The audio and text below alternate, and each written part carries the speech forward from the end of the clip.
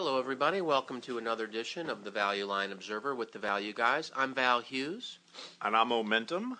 And we are 30-year Wall Street veterans who have had to take on secret identities and go underground in order to provide you with our candid views on a handful of stocks out of each week's Value Line Investment Survey. You've seen our faces on TV, you've seen us quoted in the news, but our bosses would never allow our unfiltered views on the air, so we've disguised our voices and they'll never know. This week we look at the October 28th, 2011 edition of the Value Line Investment Survey, small and mid-cap edition. But before we get into that, a couple of important caveats. First, this show is for entertainment purposes only, and that is not a guarantee. Secondly, this is a hobby after work, so Mo and I during the week do a lot of important analysis. We look at call transcripts. We have conference calls with management teams and their competitors. And, we don't do any of that here. And we spend more than 15 minutes on our analysis. Yeah, we do, but we don't do that here. And then, thirdly, our lawyers say that we need to remind you that our ideas here may not be in your best interest, and we may be taking advantage of you in some way. I'm not sure how we would do that. But anyway, I need to warn you that we might be doing that. And then finally, I've been heavily drinking. So I just want to. Not as heavily as last week, but no, I'm trying to ease up a little bit this week. Well, that's good. I don't know. That's good. Read all of our caveats at www.thevalueguys.com, and there's also best ideas there, going back a number of years, and also bios and photos of us. And new photos to come. Yeah, at an earlier time. That's right. We're working on the photoshopped version for you. So. I guess that's all I have in the caveat department. Those are good caveats. We don't do a lot of analysis. You know what it kind of reminds me of? No. You know those guys in Central Park that play speed chess? Yeah. It's like speed analysis. Yeah, it is. Here's a company. Tick, tick, tick, tick, tick. Yeah. It's like when you did your CFA There's exam. only so much time here on the show. That's true. In fact, I'm late for being home right now. My wife, who I love very much, by the way, is expecting me like a half hour ago. So I'm just going to say I got stuck in traffic and my cell battery was dead. She's listening, though. Yeah, but and that's absolutely true. Right. In fact, we're doing this in traffic. Yeah, we can't give away names here. Okay, so Calumet. You want to just get right into it, or did you want to have... Well, I can ask you a question. I did want to ask you a question. Yeah. No, let's do that, I guess. Who's not his real name.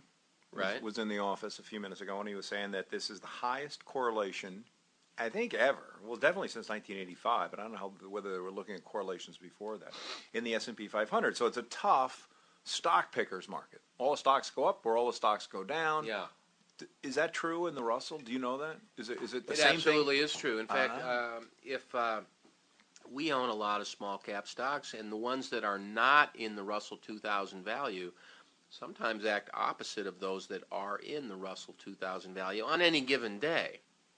If you're buying and selling ETFs, then whoever is putting those things together, they have to go out in unison and buy or sell a bunch of those things simultaneously to capture the performance of the index. They don't buy the whole index; they buy as few as they need to in order to minimize the tracking error to the index, which could be, we don't do ETFs here, but it could be a few hundred instead of 1,000, or it could be 100. I'm really not sure, but that can drive all the stocks in the index in the same direction as people are moving in and out of that.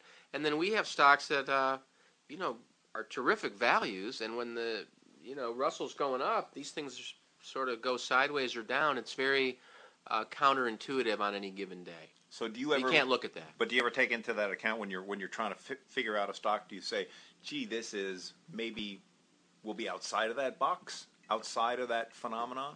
We do very little in the way of worrying about what's going in or out of the Russell. In part because every year, it's an index that gets rebalanced every year, and it's done on a formula, and so every year there's a lot of changes going on in the Russell 2000 value, and there are some people that play that. They hear a stock's going into the Russell, they buy it for the outperformance, But, I don't think there's announcements when stocks come out of the Russell, and so you don't know, and, so we really don't, we don't try to take advantage of that, but there are times when there are some, trends for stocks going in and out, but we pay very little attention to that. No, we threw a couple stocks in the garbage can that we decided we weren't going to do for the show, but you mentioned one of them that you owned. How many Really?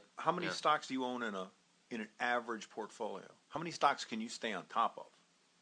Well, we have a team, and we own about 50 stocks. We're a little more on the concentrated side, and yet we have a universe that's over 1,000. Just every day when people do work, we capture that in a database. And so, if listeners are doing work and they come up with a valuation on a stock, and right now the stock is, above that valuation, so they don't want to buy it, don't throw that work out.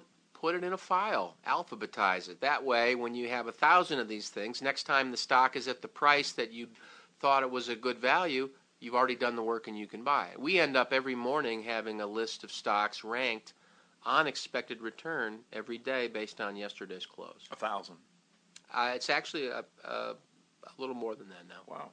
But you said that the three names that we're going to look at often don't show up on the value lists. Well, they don't, honestly. Because? Well, these names today, this was an issue that had a bunch of energy and some LPs and things like that.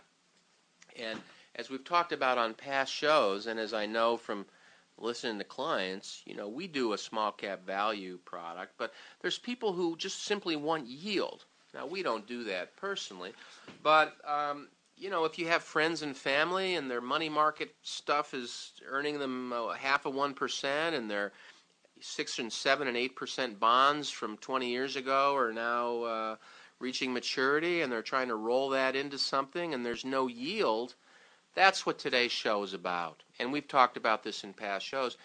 In some cases, you'd love a stock that's going to return 20%, and, generally in the shop we're buying companies that we think can deliver 20% returns, but it's not in terms of cash returns right now. It's based on the improved value of the company, and then you realize it at some point in the future. But there's people that need the current yield to live. People that invested with Bernie Madoff, for instance, and now they've lost everything, but they need to get a little yield. Certainly they need yield. But, all those people that all their lives saved up a little bit each month so they could retire and, have enough to live and travel a little bit or whatever, they probably were dialing in 5% yields because for 50 years, that's what you could earn at the bank, at the S&L.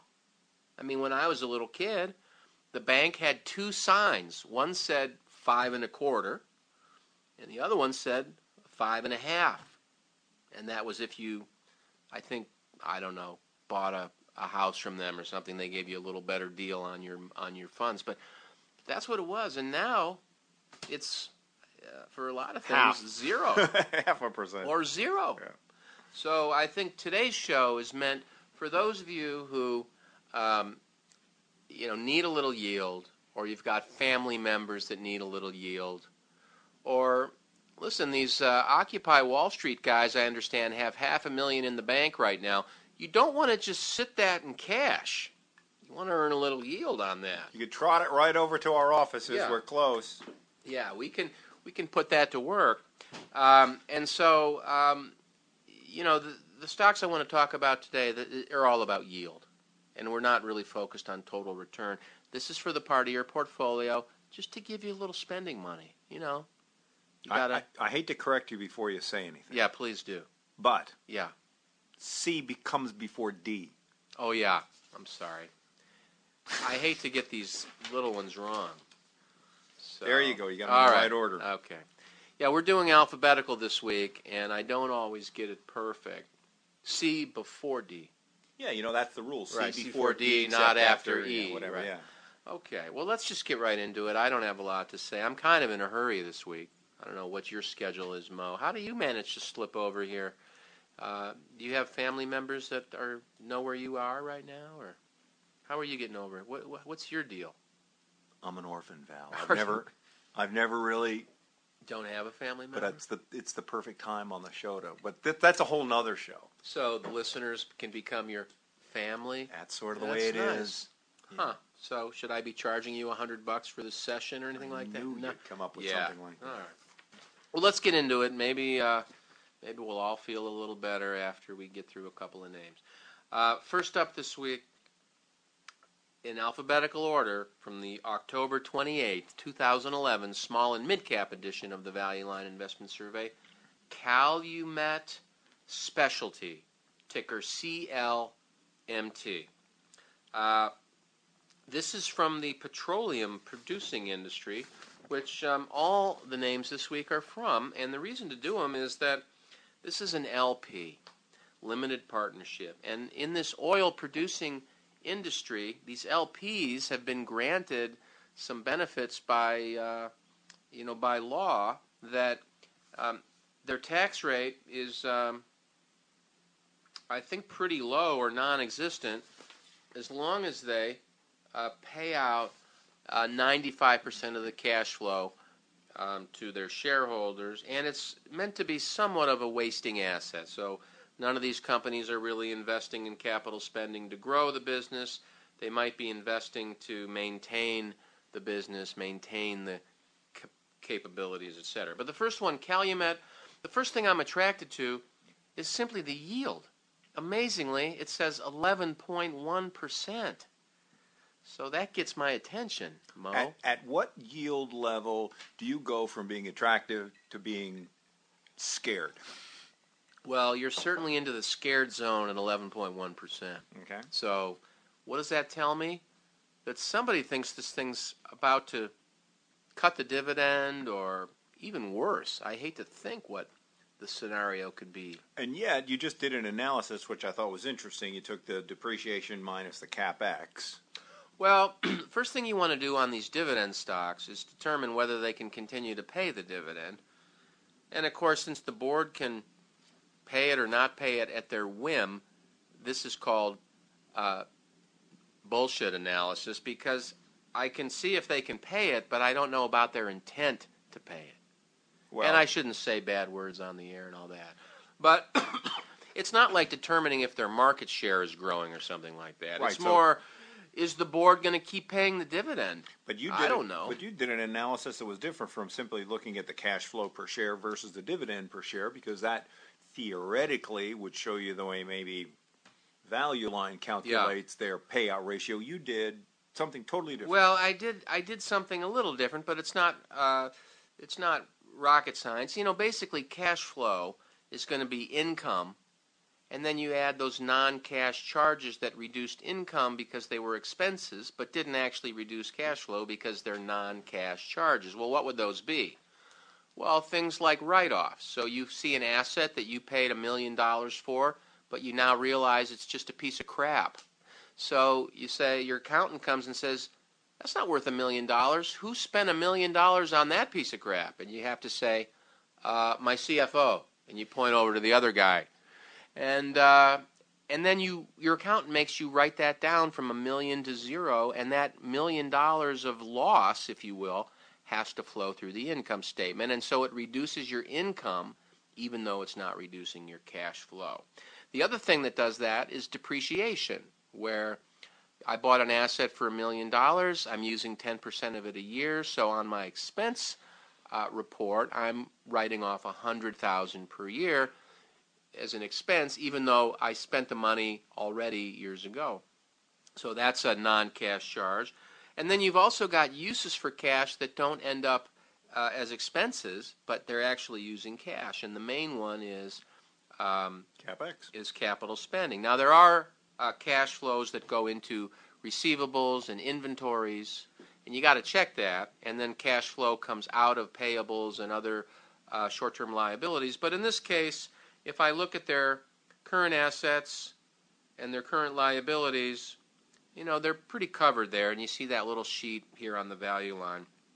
So they got about $100 million in excess current assets that presumably are a little bit liquid if they run into any short-term needs. But the thing I did, Mo, was I simply looked at the earnings, which here are shown as 46 cents in 2010, an estimate of 73 cents in 2011, and I compared it to the dividend of $1.84, which is what I need to get my 11% yield. And of course, doesn't look like they're going to make it based on earnings. I'm like, those earnings look smaller than the dividend, so that's a problem.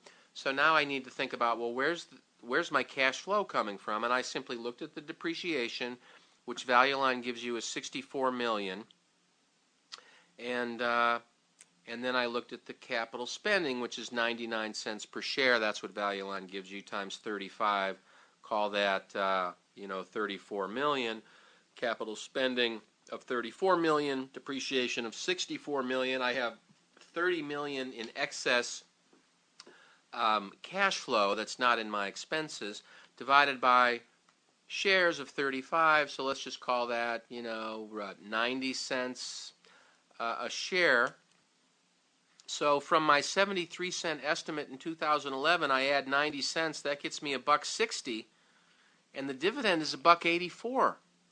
So even with that little cushion in the depreciation, it still seems as if they don't have enough money to cover the dividend. So at that point, I might say, you know what, this dividend's going to get chopped. I'm not that interested. However, Mo, Value Line puts up this little quarterly dividend chart. And what I notice is they've raised the dividend. They just raised the dividend. So last year the dividend was 45.5 cents. It went to 46 cents in the fourth quarter, 47 cents in the first, 47.5 in the second, 49.5 in the third. So they're actually on a track to have a little higher dividend than the $1.83 a share they paid last year. And why are they doing that? I have to admit, Mo, I don't know. Well, here's something. Take a look at the earnings per share, and this is where this kind of a situation you really need to be able to, as I always say, kick the tires a little bit to get some comfort level with that 11% yield. But you're looking at earnings this year that are probably still very depressed. These guys earned, they've historically earned $2, $2.50 a share. They had a big event in 2010. Yeah. Where earnings collapsed from $1.87 to 46 cents. Yeah. They're on the way back this year with 73 cents. Well, sales fell $600 million. Yep. And that's after rising $800 million in 2008, then they fell $600 million in 2009. So something worked its way through. They probably lost a big account, or they sold off a part of the business. But so I think what the board's probably saying is that 73 cents of expected earnings this year is still a depressed number, and you're going to see those earnings come back, and they're making that dividend decision. The board is making that dividend decision based on what they think they can earn in 2012. So in a way, you could make the case, good sign, definitely a vote of confidence on the part of management, and very possible case for being able to sustain that dividend. Well, that's where I end up coming out, is the board of directors is sending us a message by raising the dividend in the face of earnings that don't look like they're going to quite cover the dividend. They can almost get to it on cash flow, even in this depressed year, but the fact that they've raised the dividend, as you point out, Mo, it suggests that they know something that we don't. Right, which is that next year's earnings and the next couple of quarters' earnings are still going to be good. And, of course, obviously the market doesn't either believe that story or doesn't fully know that story, but that's why it's an 11% yield. And our listeners now have at least enough information to go out and do a little more research and make a decision on their own. Well, I'd also point out that the stock right now is at 17. But a couple years ago, the high on this stock was 45 or 46. 44, 55, and that is on a sales per share that's a little lower than what they're putting up right now. And the operating margin back at that time was a couple hundred basis points higher than it is now. But that simply suggests that at those higher volumes, they're able to capture a bit more economies of scale, and maybe that's what management knows, is we're moving back to those higher volumes. The margin will recover, and then the earnings will recover enough to same thing. To the stock and the stock's been telling you that too, because the stock's been acting very well for the last couple of years. Yeah, So, okay, Calumet Specialty, ticker CLMT. Like it. Next up, a stock that is very similar, called Dorchester, ticker DMLP, and like Calumet is in the petroleum producing industry, and Value Line's given a little description here. They engage in the acquisition, ownership, administration of producing and non-producing oil and natural gas, mineral royalty, and leasehold interests, primarily in the United States. They own properties in 574 counties. That's good to know. What else? Let's see. They sell most of their natural gas to a particular company, and they have 20 employees, whereas Calumet had 600 employees and 6% operating margins because they're actually producing it. And attention, Occupy Wall Street people, on the corporate greed line, come down here and tell me what you think about this net profit margin. Well, you gotta love a company that can consistently put up 67% net operating margin. Well, they do.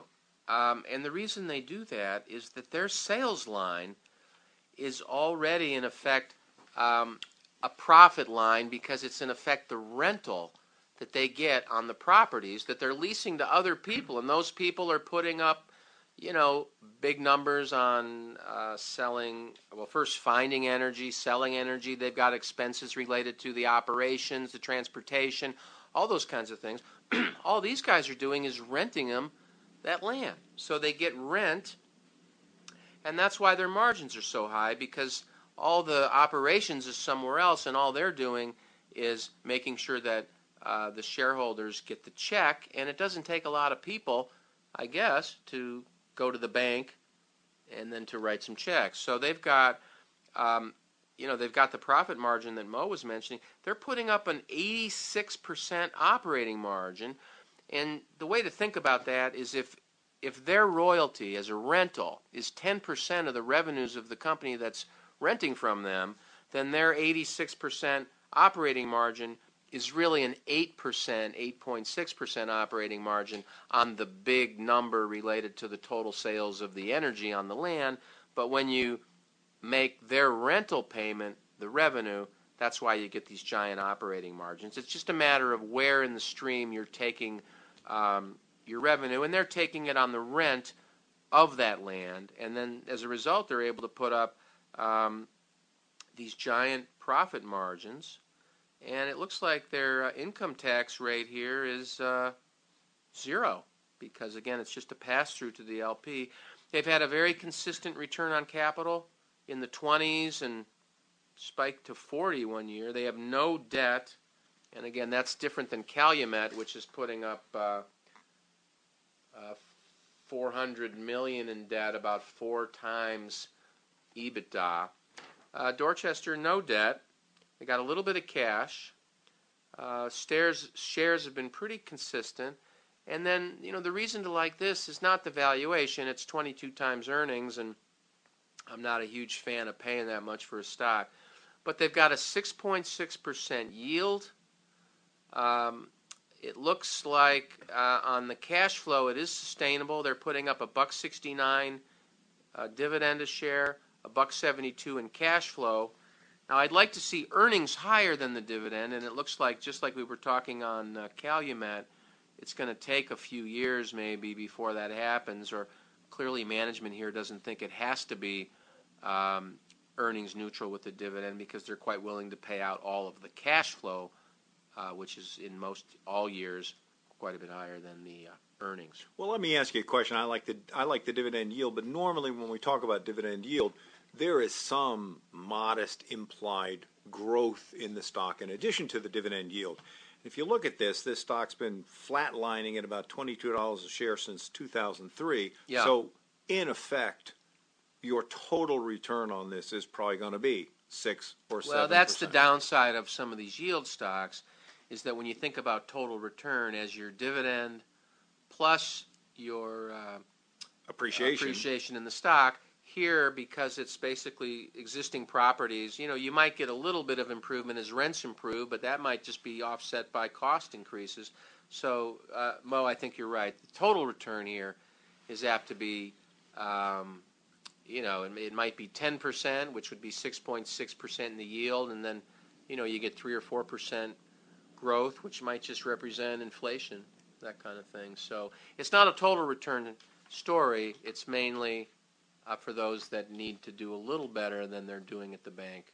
And the only thing right I would also say is that unlike a lot of stocks where you've got where the board is adamant about maintaining the dividend, you never want to cut the dividend if you're a classic company. With these energy LPs, the dividend can be very dynamic, and if you just look, it was $2.80 in 2008, then $1.50, then $1.65. So you can't really assume it's going to be 6% or 6.6% yield and then some growth in the dividend, because you might see a 10% cut in the dividend next year, and you're probably not going to get much in the way of stock price appreciation. Well, if energy prices collapse, clearly they only need to pay out their cash flow, and so if cash flow would decline precipitously, you could be in for some dividend cuts. Although over time, the dividend is really, it's been at this level for a couple of years. It's been in the past. It's been well higher than this for most of the last 6 or 7 years. They cut it in 2009 because of the collapse in earnings per share from $2.30 a share to 72 cents, and now they've raised it a little bit because we've had a little bit of a recovery in earnings. So it's going to move around with earnings, but earnings tend to be kind of stable, certainly compared to most industrial firms these days, and you get that little yield. So, well, I'm going to give you the little yield, and you can have this baby. It's Thank you. It's a little for you. Okay. For me. Finally this week, Sunoco Logistics, ticker SXL, and these guys are very similar to Dorchester. They're in the petroleum producing industry. These guys are involved in the transport, termination, and storage of refined products and crude oil, and they buy and sell crude oil. They also own, it looks like 2,500 miles of refined product pipelines in the Northeast and Midwest and Southwest. I'm just reading Value Line. And then their crude oil pipeline system is 5,400 miles of pipelines. And, I like seeing pipelines because you have some sort of, protected asset there. They're not exactly approving new pipelines all the time. And so if you have one, it's a bit like having a toll road through neighborhoods that hate roads, and you already have one. And so that's a nice edge. And in fact, their returns on capital, they've been for the last 5 years in the teens. They didn't miss a beat in the whole recession here. The return on capital stayed right in the mid-teens, and their return on equity has been running in the mid to upper 20s and even sort of ticked into 30% here the last couple years. And again, I'm just attracted to the dividend yield here. It's 5.1%. The dividend, in this case, is well covered by earnings of $9.40 in 2010 with a $4.60 dividend. In 2011, they're estimating $6.36 a share. But still, this dividend has actually been raised just a little bit here in 2011. So looks like they're on track to have even a little bit higher dividend, maybe $4.70, still well covered by earnings. And on an operating margin basis, these guys are in the low single digits, but in recent years they've moved into the mid-single digits. And I guess the most important thing for me here is simply the sustainability of the dividend looks pretty sure, and even on an evaluation basis, it's a little more than I'd want to pay, but it's 12 times EBITDA, and so I might want to pay 10 times EBITDA, but it's not crazy on valuation. It's 9 times earnings, just a little over half the market multiple, and you get your 5% yield. The only hair on this that I see, at least the way I look at things, is that the debt is $1.5 billion, which is 4 times EBITDA. And that's not, it's higher than I'd like. It's not in crazy land, but it's a little higher than I'd like. But on the other hand, it's probably appropriate for a company that can consistently turn out these cash flows, and they've got that interest well covered. So I like it. Sunoco Logistics, Value Line has this rated 1, and I'm rarely in sync with them. But in this case, with a 9 multiple and a 5% dividend yield, it's looking pretty interesting, Mo. Well, here's something that I don't know if it pertains to this particular stock, but I think it could be a Mitt Romney stock, because Mitt Romney is saying that if he gets elected, there's going to be no taxes on your investments, and that would be great for a company like this. I bought a company that was an LP, was an MLP, and I didn't know it because it traded just like a stock. Oh boy. Well, I made a couple $100 on the stock, and I paid a couple $1,000 in accounting fees. Because these are complicated. You see this? Look at the relative PE ratio, half of the market. Yeah. For the last 3 years. Why does a company with a 5% dividend yield trade at half the market? Because when you have to account, the accounting for these things was insane. It was like the Accountants Full Employment Act was passed. Really? When they put these companies into the market, because it's the pass-through of actual earnings. It's only a return of capital when you buy the stock. Right. And as a result, the yields are high. The PE ratios tend to be ridiculously low because when you buy these things, your accountant's going to have a feel. Your accountant will make more money doing the accounting than you may make on the yield. Really? So you probably have to give half the yield back to the accountant. So we need to figure out a way after accounting what an adjusted post-accounting yield might be. You might have had an expensive accountant, on the other hand, right? I might have, but yeah. I look at this and these things scare me because I can never quite figure out what the accounting treatment is. I don't think it's I bought it at 10, I traded it at 20. No, you're right. It is a return on capital. And that's one reason why you don't have tax. It's a return of your own capital. Right. The company doesn't have tax, but boy, fold that into your own taxes. And for you guys out there doing the short forms, this is probably not even the sector you want to be looking at. Really? I'm not even sure how you do the accounting on these things. I just hand these things to my accountant. Well. And then I have my wife write the checks. That's nice. So I don't even know what's going on with that. That's a good thing. But at any rate. So that's what I would recommend. Don't look at that. Just have your wife do it. But in your case, Mo, you think that's something to take into consideration, it sounds like. I would look at it. I think that's why the PE ratio is so low. So the last two guys. I would offer up that I think one reason why the PE ratio is low is simply these are wasting assets. And, they're not apt to really go beyond what they're doing now. They're not building out additional capacity. They have a toll on a pipeline that's got capacity, and once they reach that, you can't run any more stuff through the pipelines. And so I think that part of it is simply that they're not apt to be able to expand. And when I take 1 over 9 PE, 1 over 9 is an 11% return, let's say net of tax, and 5 of that is in the dividend. So, I might argue as a businessman that you're actually seeing here a potential 11% return, but 5 of that is the dividend, and the other 6 might just be growth with inflation. That's because they will get that passed through. But your theory, I think, is solid. Well, you live a more complicated life than I do, so that probably fits into your investment strategy. I like them simple, clean. The other negative I'd say here is these guys have, and I did say this already, $40 a share in debt. So I'm not, now that's the 3 times EBITDA or 4 times EBITDA I was mentioning, but whatever. You're going to wade into the X-rated investment pool. Go back to Calumet, 11%. At least you're going to be paid to do some research. Should we have favorites? Mo, this week? I think I got to You're gonna throw my weight behind Calumet. I mean, at least if they're all X-rated, so at least you're going to be paid to go into this area. I think I'll agree with you, Calumet. Wow. Yeah.